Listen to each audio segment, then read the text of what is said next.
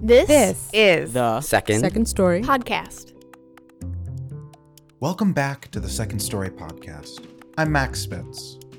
Everyone engages in harmful behaviors from time to time, but some are much harder to stop and much more dangerous than others. In this week's story, teller Sophia Bostic offers a stark yet hopeful look into her struggle with the cycle of binging and purging. As this week is National Eating Disorder Week, I hope anyone for whom this fight rings true will keep fighting. If you find yourself in need of help, please check this episode's text description for a few resources. Recorded live at Pub 626 in Chicago in October 2019, Second Story is proud to present The Fun Isn't Over Once You're Full. June 12, 2004, Chicago suburbs. It was my 13th birthday, and I decided that instead of celebrating my birthday with my family, I would go celebrate my classmate Lindsay's birthday and tell no one there was my birthday too. Lindsay was insignificant in of herself, but she was the gateway to the popular girls in my class, the gnome before the magical bridge. "Are you sure?" my parents asked. "Yes, I'm sure." I jumped out of my parents' car, marched confidently down the stone pathway to the front door of Lindsay's house, and rang the doorbell. Lindsay's mother, a lanky blonde with black-rimmed glasses, answered. She didn't know my name.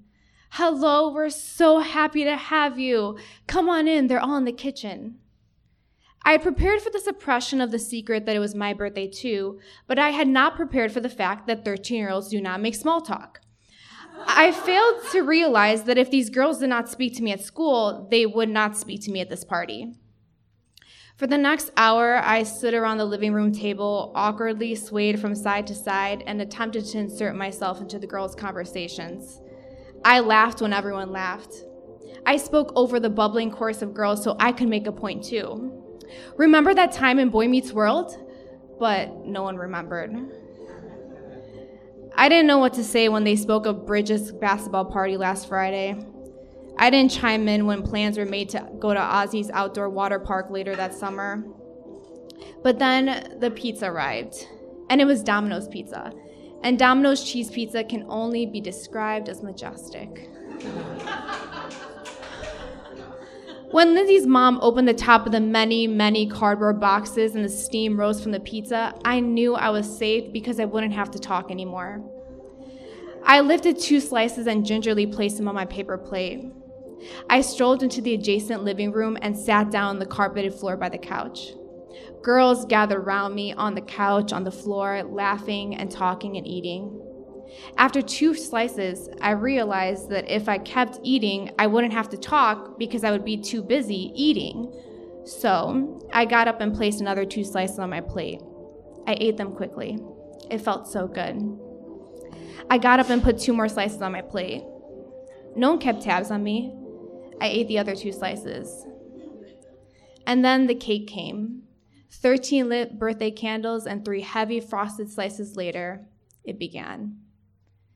In every war, there is one key battle which shifts the trajectory of the war for one side, good or bad. The vital turning point, the moment in time where the story was flowing one way, and then, like that, it changed. That birthday party marked my shift. I became a binge eater. Like all sins, it started in secret. Certain binge foods were more desirable than others for certain times of the day. Summer afternoons were for Ruffles potato chips. This was perfectly coordinated to ABC Family's 3-hour block airings of Step by Step with Suzanne Summers.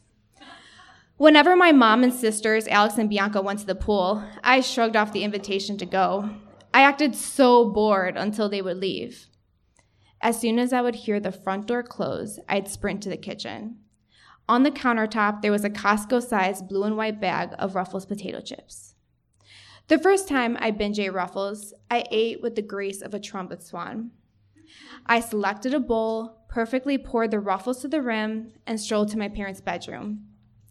I sat on their bed and ate the entire bowl while watching Step by Step. This method proved to be inefficient and cumbersome. Every commercial, I had to get up from the bed, go back to the kitchen, fill up my bowl, and then walk back. Like the step-by-step theme song, I was hoping to make it better the second time around.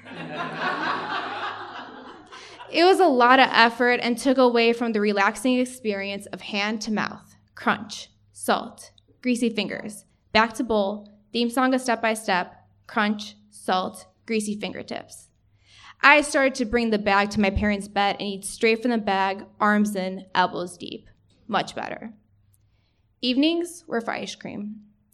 A Costco brand Kirkland Signature gallon of vanilla ice cream consistently occupied our freezer. I would bring it down to the basement where there was a couch and a television. I also brought a pink fleece blanket as well. In peace, I would sit in the basement, swaddled in the blanket, eating spoon after spoon. Your sin will find you out. One time, Bianca came downstairs. I quickly concealed the gallon of ice cream with my blanket. "What are you doing?" she asked. She was 12 years old. I was 15. "Oh, just watching TV." I locked eyes with the television, refusing to look at her. Slowly, she walked over and ripped off my pink blanket. There on my lap was a half-eaten gallon of ice cream. "What are you doing?" I stared back at her and said nothing. I thought I was cured. From the age of 19 until I was 24, I didn't binge. I lost and then maintained my weight. I graduated college. I was in law school. I had a long-term boyfriend. I thought I was a normal person now. Yes, there were days when I ate too much, like Thanksgiving and Christmas, but I never felt out of control. The week before my 24th birthday, the man whom I had discussed marriage and children and future houses for the past 5 years stopped speaking to me. On the day of my 24th birthday, he texted me, "Do you want me to drop off your present?" I replied, "I don't care what you do." Around 6 p.m., before I had birthday dinner with my family, he showed up at my parents' house. "We need to talk." I came outside to meet him. We stood there on the front porch. Though it was June, the air was cool, the stone on the ground damp. It had rained earlier. I was not wearing a jacket and I was cold. He tossed my gift, Lady Gaga and Tony Bennett concert tickets, at my feet. I bent down to pick them up off the floor. I had wanted to go so badly. "I don't think you try hard enough," he told me.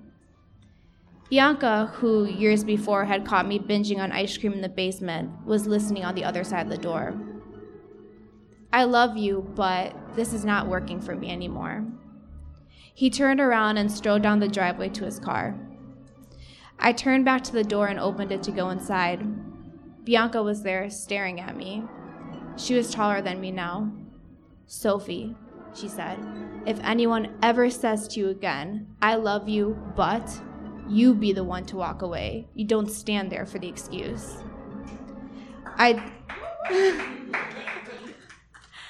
did not cry that summer about the relationship, and I did not eat that summer about the relationship. A few months later, in an effort to move on, I dated a man from work for 4 months. Well, I was an intern, and he was not an intern. His dad was a judge, and he bought the parking for our dates beforehand. And he was much older, and I thought it was all so wondrous. It ended because I was not the person he was looking for, because I was not Catholic. He told me, "I have a vision of what my life should be like. You do not match that vision. And I will be alone forever." I realized it that night. The next day was Super Bowl Sunday. A family friend was hosting a Super Bowl party. I arrived an hour late because I argued with myself for too long about whether or not I should go. I told the party host of my fresh breakup and its circumstances, and then I went to the table set up in the kitchen to serve myself from the plethora of American football party food she and her husband had catered. There were wings. There was pizza. There was pretzels and chips and Cheetos. And I snapped. I ate 5 slices of pizza, 10 wings, 4 cupcakes, 3 Hawaiian rolls, pretzels, chips, Cheetos. I didn't speak to anyone at the party because I was too occupied eating in the corner of the couch. Back and forth I went, from the table to the couch with a plate of food, and then up to the table and then back to the couch. Up went my arm to raise the food to my mouth. Down went my arm to pick more food up from my plate. Up and down, like the motions of a fracking device dredging up oil in the deserts of the Dakotas. I left the party not being able to breathe, and I gained 5 pounds the next morning. And it began again, but it was harder this time. For every binge came the purge that followed. I refused to gain weight. I finished my last semester of law school trying to limit my binges to once a week, starving myself the rest of the week. While studying for the bar exam for my law license, I forced myself to sit and study at the library with no food because when I studied at home, I binged. One night, in the dark, on my couch, I ate an entire jar of peanut butter, and I puked it the next day. And then I couldn't find a job, and I binged because I told myself I would stop once I started working. Then I got a job. At my job, I was powerful. I made grown men cry when I sent them to jail. Then, after work, I'd go to the CVS, and I'd buy 2 full-size bags of crackers, 2 jars of peanuts, and a packet of diuretics, and I'd finish them within an hour. I tried to stop. I sat and ate at my kitchen table. I thought the structure would help. It did not. I bought a box of protein bars at Costco. One night, standing at my kitchen counter, I ate the entire box of protein bars, 24 total, by eating half of each bar and then throwing the rest away in the garbage. My garbage can looked like a battlefield of amputee protein bars, mutilated, disfigured. I got another job, but I couldn't run away from myself.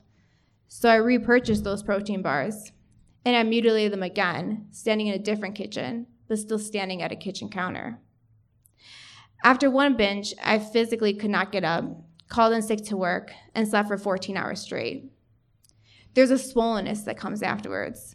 The swelling of your stomach, the swelling of your arms, your face, your fingers, as the excessive nutrients and calories you absorbed start to seep out of you, like a pond that has had its fill of rain.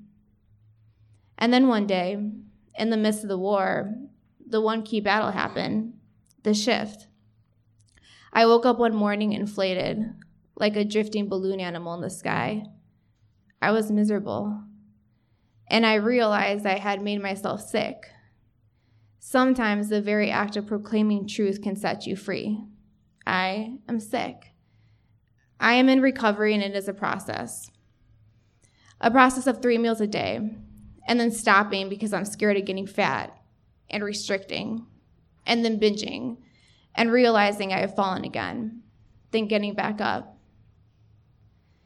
It is March, and my parents are about to meet my new boyfriend. I'm nervous because I cannot place into words the feeling that this feels different, like maybe I won't be alone forever. We go to a place where the lighting is dim and the waiter wears a tuxedo. My dad wears a sports coat. I wear a black lace dress.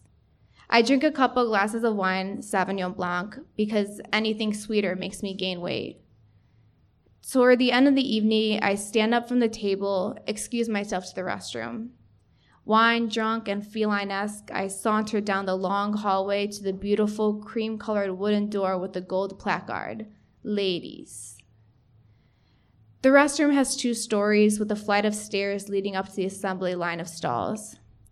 The lower level has perfect Instagram-esque lighting and 4 mirrors which capture the figure in front of it from every angle. In my wine days, I approach one of the mirrors, straighten my posture, and stare at myself. Really just look at who I am, this figure in this black dress. Why do I punish myself? I've been with myself for 27 years, and I hope to be with myself for many more. I stare at myself in the mirror. I give myself grace.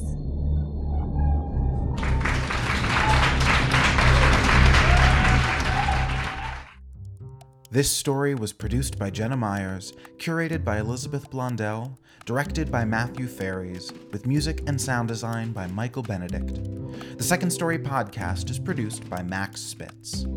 Second Story is supported by the MacArthur Fund for Art and Culture, the Richard H. Driehaus Foundation, Skadden Arps, Slate, Meagher and Flom, the Gaylord and Dorothy Donnelly Foundation, the Chicago Department of Cultural Affairs and Special Events, CoBank, and many generous individuals like you. I'm Max Spitz, and this is the Second Story podcast.